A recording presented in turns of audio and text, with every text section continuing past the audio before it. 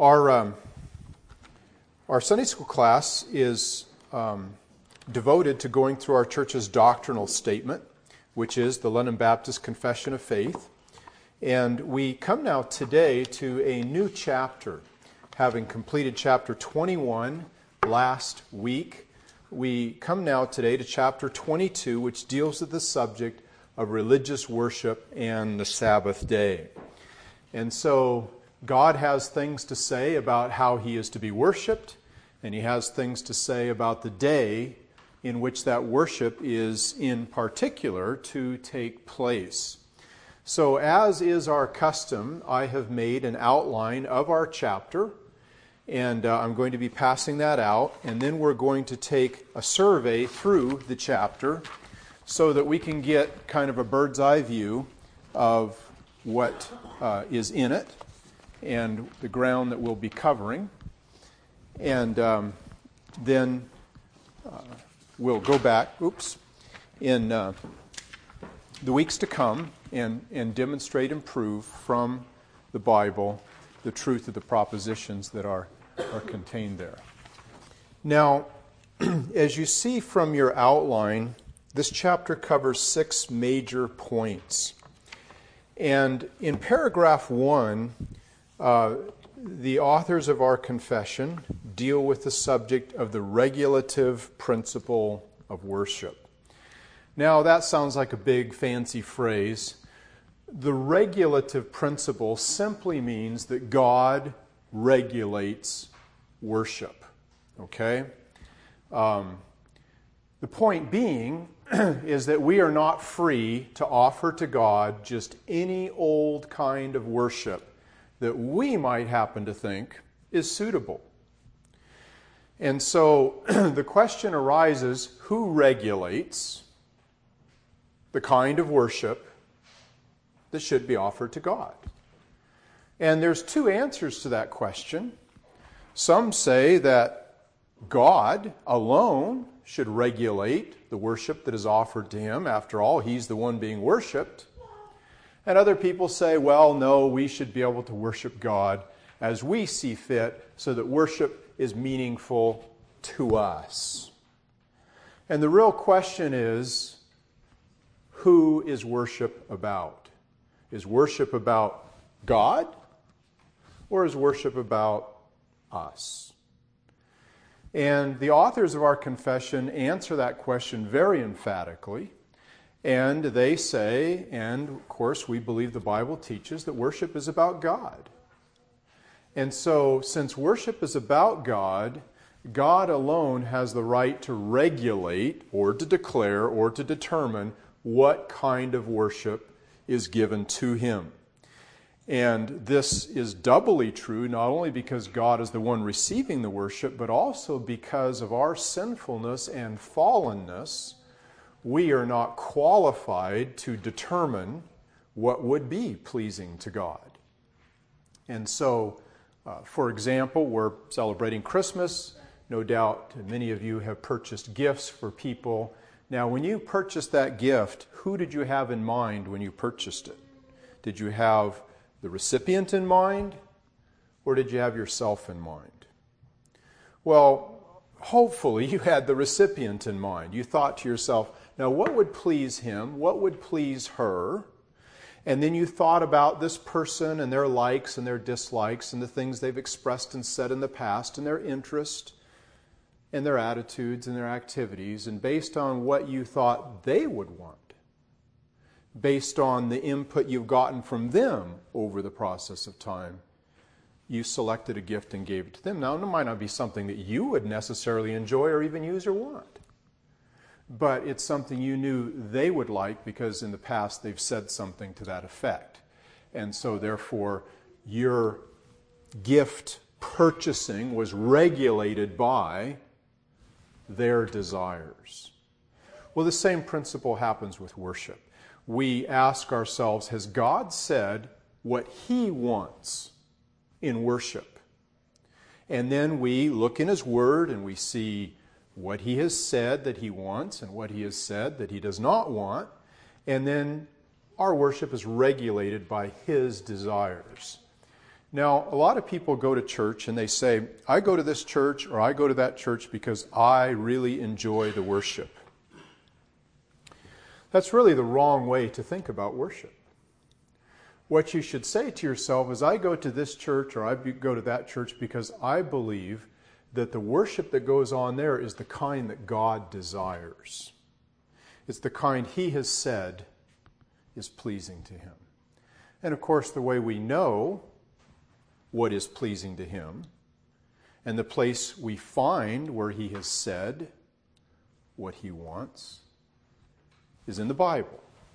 And so this is what the regulative principle of worship is all about. And really, this whole chapter is about that principle. And that is discovering what God wants in terms of worship.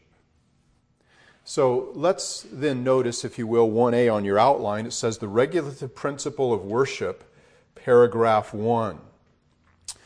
The first thing we see is the duty to worship is revealed by nature, and secondly, the proper method of worship is revealed by Scripture. Now, look in your confession in paragraph 1. It says, the light of nature shows that there is a God who has lordship and sovereignty over all, is just, good, and doeth good unto all, and is therefore to be feared, loved, praised, called upon, trusted in, and served with all the heart and all the soul and with all the might. Now, that assertion, of course, is based on a passage of Scripture which we'll be looking at in the weeks to come. But what it's really saying is that every person, without exception, based on the natural creation that is around them and based on the image of God that is created within them, knows in himself that there is a God and this God needs to be worshipped. And then it goes on to say, but the acceptable way of worshiping the true God is instituted by Himself, and so limited by His own revealed will that He may not be worshipped according to the imaginations and devices of men, nor the suggestions of Satan, under any visible representations, or in any other way not prescribed in the Holy Scriptures. So they say all men everywhere intrinsically know they have a duty to worship God. And is this not true? You look throughout human history. You look across every single culture without exception. And what do you find? Religious activity, the worship of some kind of a deity. And so mankind, even though he's fallen and darkened by sin, recognizes there is a God, and this God needs to be worshipped. Now, of course, without the light of Scripture, people invent the forms of worship that they guess or think or feel would be acceptable to God. But our confession says we're not in a position, because of our fallenness and our darkened minds, to be able to determine how to worship this God and how to approach this God. Scriptures alone tell us how this is to be accomplished and achieved. And so we're certainly not to worship God under any visible representations. The second commandment says, thou shalt not make unto thee any graven image or any likeness of anything that is in the sky or in the land or in the sea. Thou shalt not bow down thyself to them nor worship them. And so the use of physical representations of God is expressly excluded as being a legitimate method of worship. And of course, we see idolatry is rampant in the human race throughout history and across cultures. And so clearly man is not qualified to decide how God is to be worshipped. God Himself says, here's how I want to be worshipped. And by the way, don't make any visible representations of me, pictures, statues, whatever. I don't want to be worshipped in or through those things. And so the point is the acceptable way of worshiping the true God is instituted by himself and limited by his own revealed will. We may not employ our imaginations about how to worship God. So we're shut up to the Scriptures. So we go to the Bible, we open the Bible, and we say, God, how do you want to be worshiped? And then we look for the answers in the Scripture itself. Now you recall that in the Old Testament, God was very explicit about how he wanted to be worshiped, right? And he talked about a priesthood and a tabernacle and altars and animal sacrifices and feast days and fast days. And there was a very elaborate form of worship that was established in the Scriptures. And he said to Moses, don't subtract from this. Don't add to this. Do exactly what I say. Don't do any more and don't do any less. And you remember when Nadab and Abihu tried to come in and offer God worship with their strange fire, which God had not commanded. God struck them dead. And he was conveying a message, look, I'm serious about my worship. Don't just slop anything out there to me. Worship me in the way I have prescribed, or I'm not only not going to receive that worship, it's going to bring judgment on you. So God has to be approached in the way God has prescribed. And under the new covenant, there are also prescribed means and forms of worship. And we are not free to add to those. We're not free to subtract from those. And that's the reason why we run our church services the way we do. It wasn't that one day I sat down or a committee of people sat down and said, let's see how we can organize this church service. We didn't do that. We looked in the Bible, and the Bible says God wants to be worshiped through prayer and through singing and through scripture reading and through preaching and through the celebration of the ordinances of the Lord's Supper and baptism and through the offering. And that's it. Nothing more, nothing less. So we try to incorporate all the elements that God has prescribed under the new covenant, and we try not to incorporate any that he has not specifically authorized. So this is the first paragraph, and this is the substance and essence of what it communicates. Now, the second paragraph talks about the proper object of worship. That is, who is to receive this worship? Paragraph 2 says, religious worship is to be given to God the Father, Son, and Holy Spirit, and to him alone, not to angels, saints, or any other creatures. And since the fall, that is, since the fall that is spoken of in Genesis 3 when Adam and Eve fell when they ate in the garden, since the fall, not without a mediator, nor in the mediation of any other, but Christ alone. So what God is saying is that worship is to be given to the Trinity alone, and worship is to be offered through the person of Jesus Christ, that is, through the mediation of Christ. We can't just waltz up to God anymore in our own persons and have interaction with him. We can now only approach God through Jesus Christ as our mediator, because he alone makes our approach to God acceptable to God. And so it says in the Bible, there's one mediator between man and God, and that's the man Christ Jesus. And that's the wonderful message of Christmas, is that we have been given a mediator, someone who can bring us to God, commend us to God, make us acceptable to God, so that God is willing to receive our person on the basis of the intercession and the merit of our mediator, the Lord Jesus. So now we approach God through Jesus Christ, and without him, we cannot approach God. There is only judgment. And that's why Jesus is the Savior. That's why Jesus is the specific object of our faith. God so loved the world, he gave his only begotten Son, that whosoever believes in him, that is, in the only begotten Son, Jesus, will not perish but have everlasting life. So We don't worship statues, and we don't worship saints, and we don't worship pictures. We worship God the Father, God the Son, and God the Holy Spirit spiritually. You remember when Jesus was talking to the woman at the well, he said to her, they who worship God must worship him in spirit and in truth. And the Father seeks such to worship him.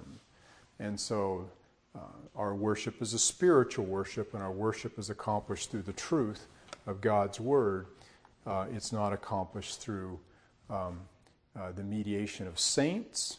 It's not accomplished through the mediation of Mary, the mother of Jesus. It's not accomplished through the mediation of any physical symbols. And of course, a lot of what's in this chapter was a polemic against the perversions of worship that were common in this day that were exercised through the Roman Catholic Church. And that brings us then to the third paragraph and the fourth. And the third and fourth paragraph deal with the subject of the place of prayer in worship. And of course, they give this a great deal of prominence because prayer is a very central and important part of worship. And paragraph 3 talks about the requirement to pray and the characteristics of prayer. And then paragraph 4 talks about the proper subject matter. So notice paragraph 3. It says, prayer with thanksgiving, being one part of natural worship, is by God required of all men.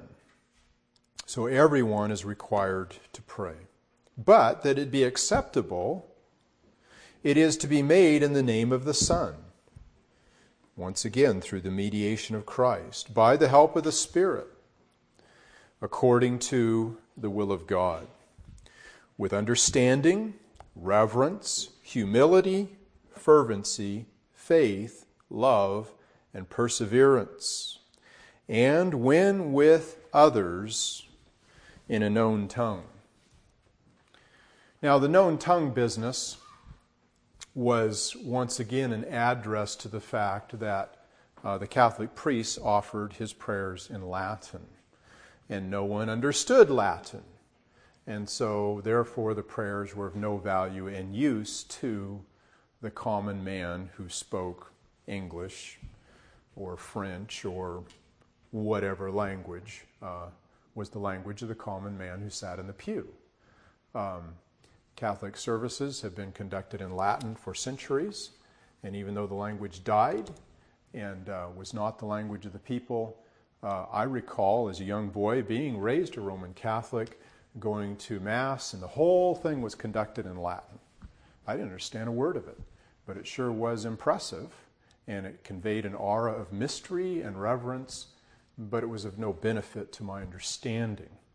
And so the point is that the Bible makes it clear that foreign languages, even when they were given as a gift of the Spirit in the New Testament, were not to be used in the worship of God unless they were understood by the people.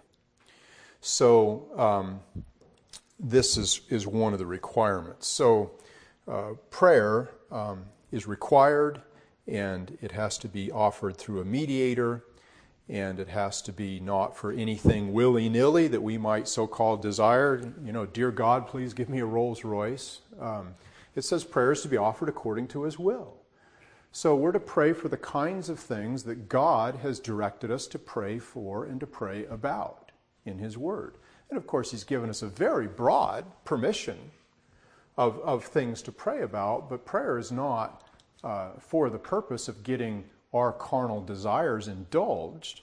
Prayer is for the purpose of advancing the purposes of the kingdom of God in our lives and in the lives of others. And of course, that encompasses a huge number of things. But we need to realize that ultimately prayer is about advancing God's will. It's not about advancing our will. Then paragraph 4 talks about the proper subject matter. It says prayer is to be made for things lawful. That is, things the Bible says are legitimate for us to have. And for all sorts of men living, or that shall live hereafter, but not for the dead, nor for those of whom it may be known that they have sinned the sin unto death. Now, we'll talk about the sin unto death. I don't want to go into it this morning. That's an advertisement for you to come back, find out what that is. But once again, this is a polemic against Roman Catholic prayers for the dead. They believe that through prayers for people who have already died, that they can be gotten out of purgatory, another doctrine that is not found in the Scriptures, and thereby delivered from temporal punishments through prayers for them after they have died.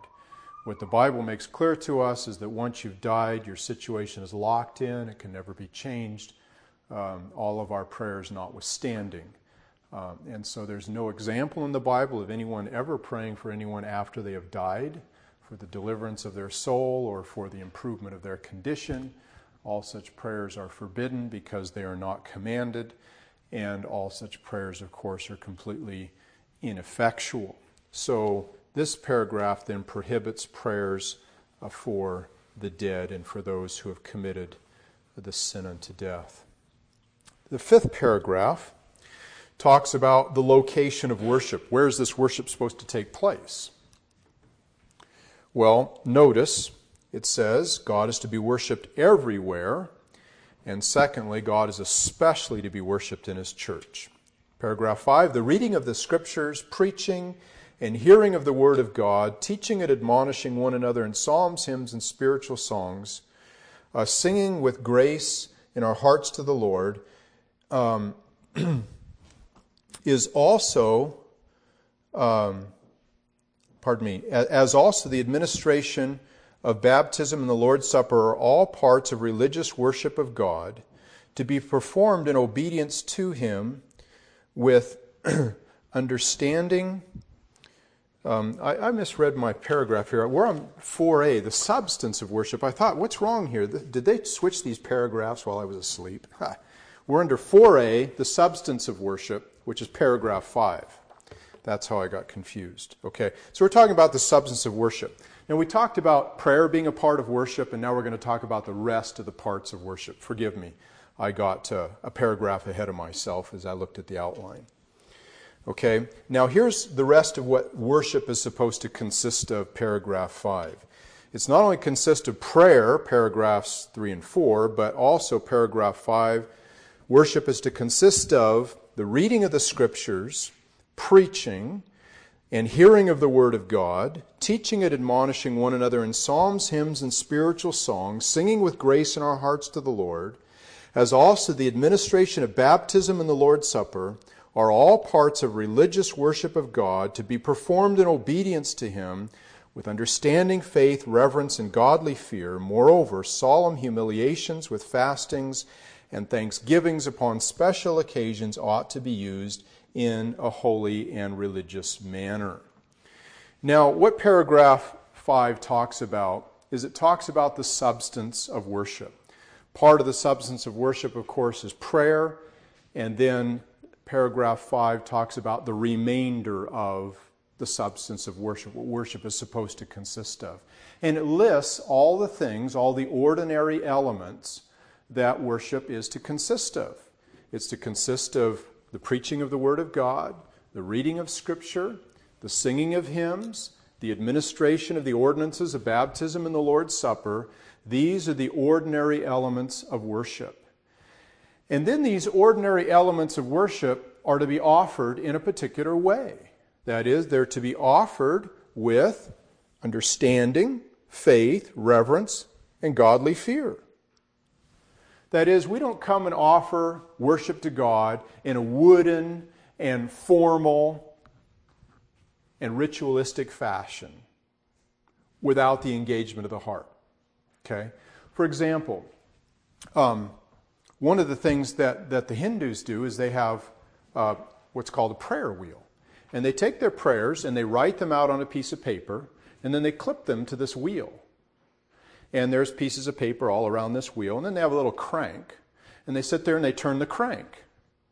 And as they turn the crank, the content of the prayer that's on the piece of paper is supposed to be being flung upward to God.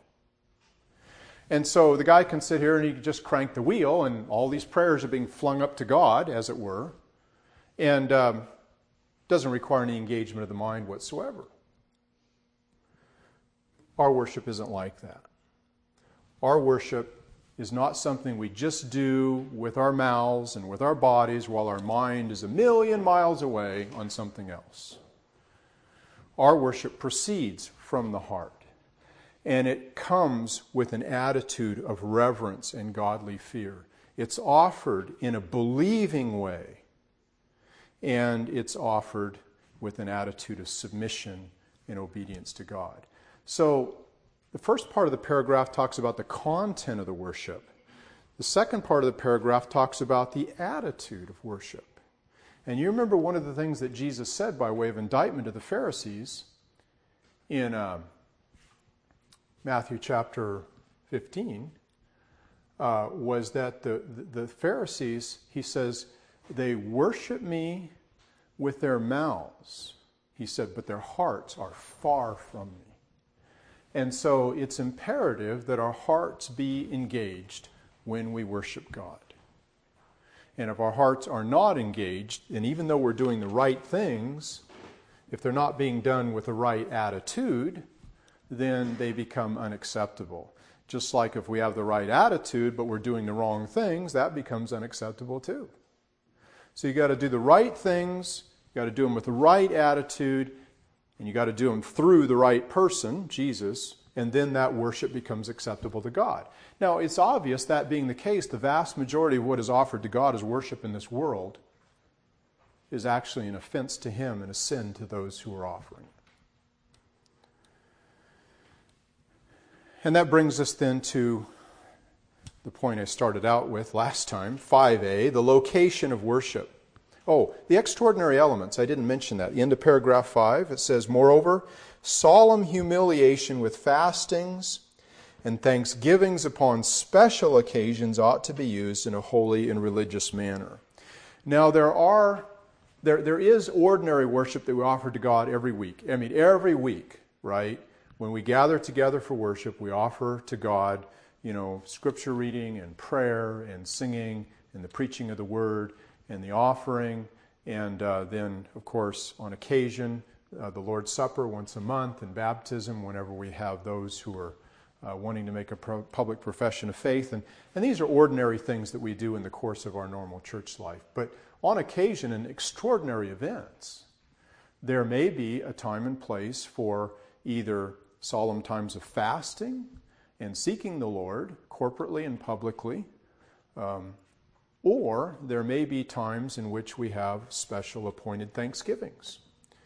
And these two are set forth and prescribed in the Scriptures.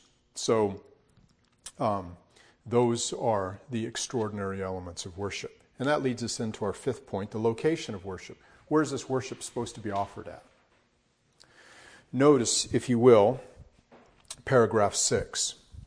Neither prayer nor any other part of religious worship is now under the gospel tied unto or made more acceptable by any place in which it is performed or toward which it is directed. But God is to be worshipped everywhere, in spirit and in truth, as in private families, daily, and in secret each one by himself, so more solemnly in the public assemblies, which are not carelessly nor willfully to be neglected or forsaken, when God by his word or providence calls thereunto. So what's being said here as to the location of the worship is that, number one, it doesn't matter where you worship God. Now, this is in contrast, of course, to the Old Covenant, where it mattered a great deal where you worshiped God. In the Old Covenant, you had to worship God at Jerusalem 3 times a year at least, at the temple. And if you didn't go there and you didn't do that, you were in sin. So under the Old Covenant, there were holy places in particular a holy place. Under the new covenant, there is no holy place. It doesn't matter if you pray in Jerusalem. It doesn't matter if you pray in New York. It doesn't matter if you pray in the Mackenzie Wilderness area. It doesn't matter where you pray or where you worship. God is everywhere. God receives worship from every geographical location. It doesn't matter the context. You can pray and worship in private. You can do it in your families. You can do it out in the woods. But there is a special place of worship, and that is in the church. Okay? And so the second part of paragraph 6 says, so more solemnly in the public assemblies, which are not carelessly nor willfully to be neglected or forsaken. So the Bible says particularly, forsake not the assembly of yourselves together. And so when the church meets, we're to be there because that's the special appointed place of God's worship. That is a worship that is to be engaged in above and beyond private or family worship. So while denying location matters and denying that any particular context is forbidden, what is declared positively is that the local church really matters, and that is the place where we especially need to focus and practice our worship. Now, our time is gone, so we must hurry through the final point, and that is the appointed day of worship. And this is paragraphs 7 and 8. And the point of paragraphs 7 and 8 is simply this. Paragraph 7 talks about the institution of the day. Paragraph 8, the observance of the day. The point of the paragraph is this. The fourth commandment, remember the Sabbath day to keep it holy, is a commandment that is still binding, it is still in force, it is still a moral obligation. Now the day has been changed from Saturday to Sunday, but the obligation to set aside one entire day out of 7 for the worship of God is an eternal fixed moral principle which has never changed and will never change. Now let's just read the paragraphs.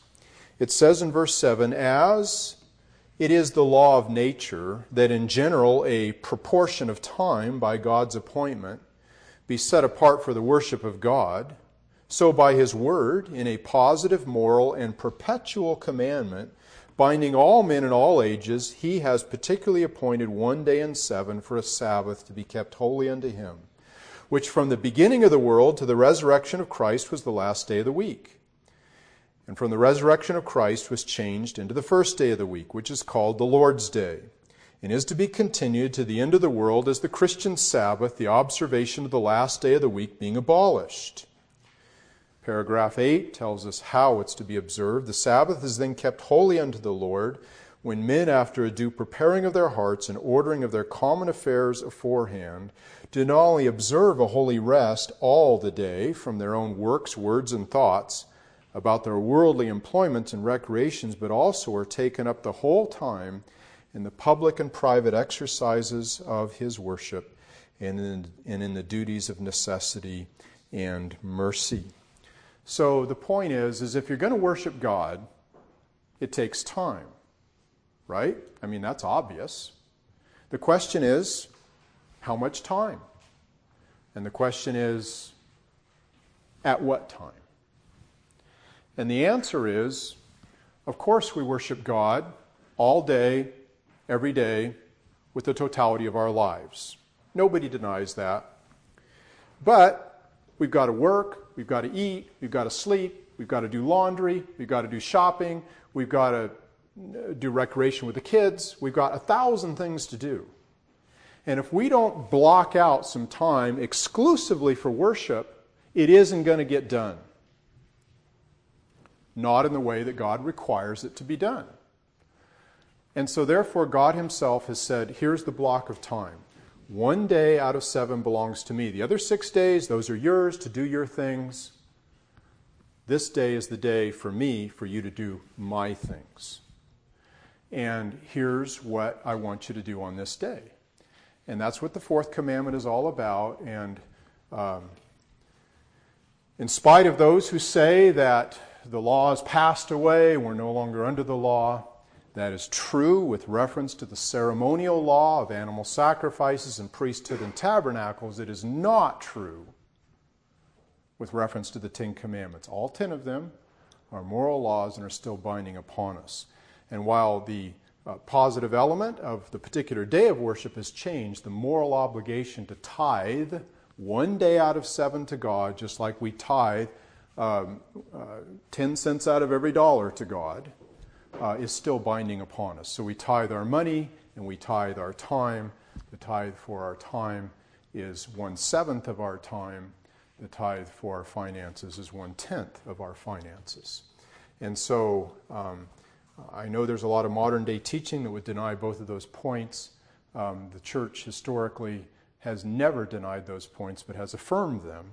And of course the scriptures still affirm them to this day.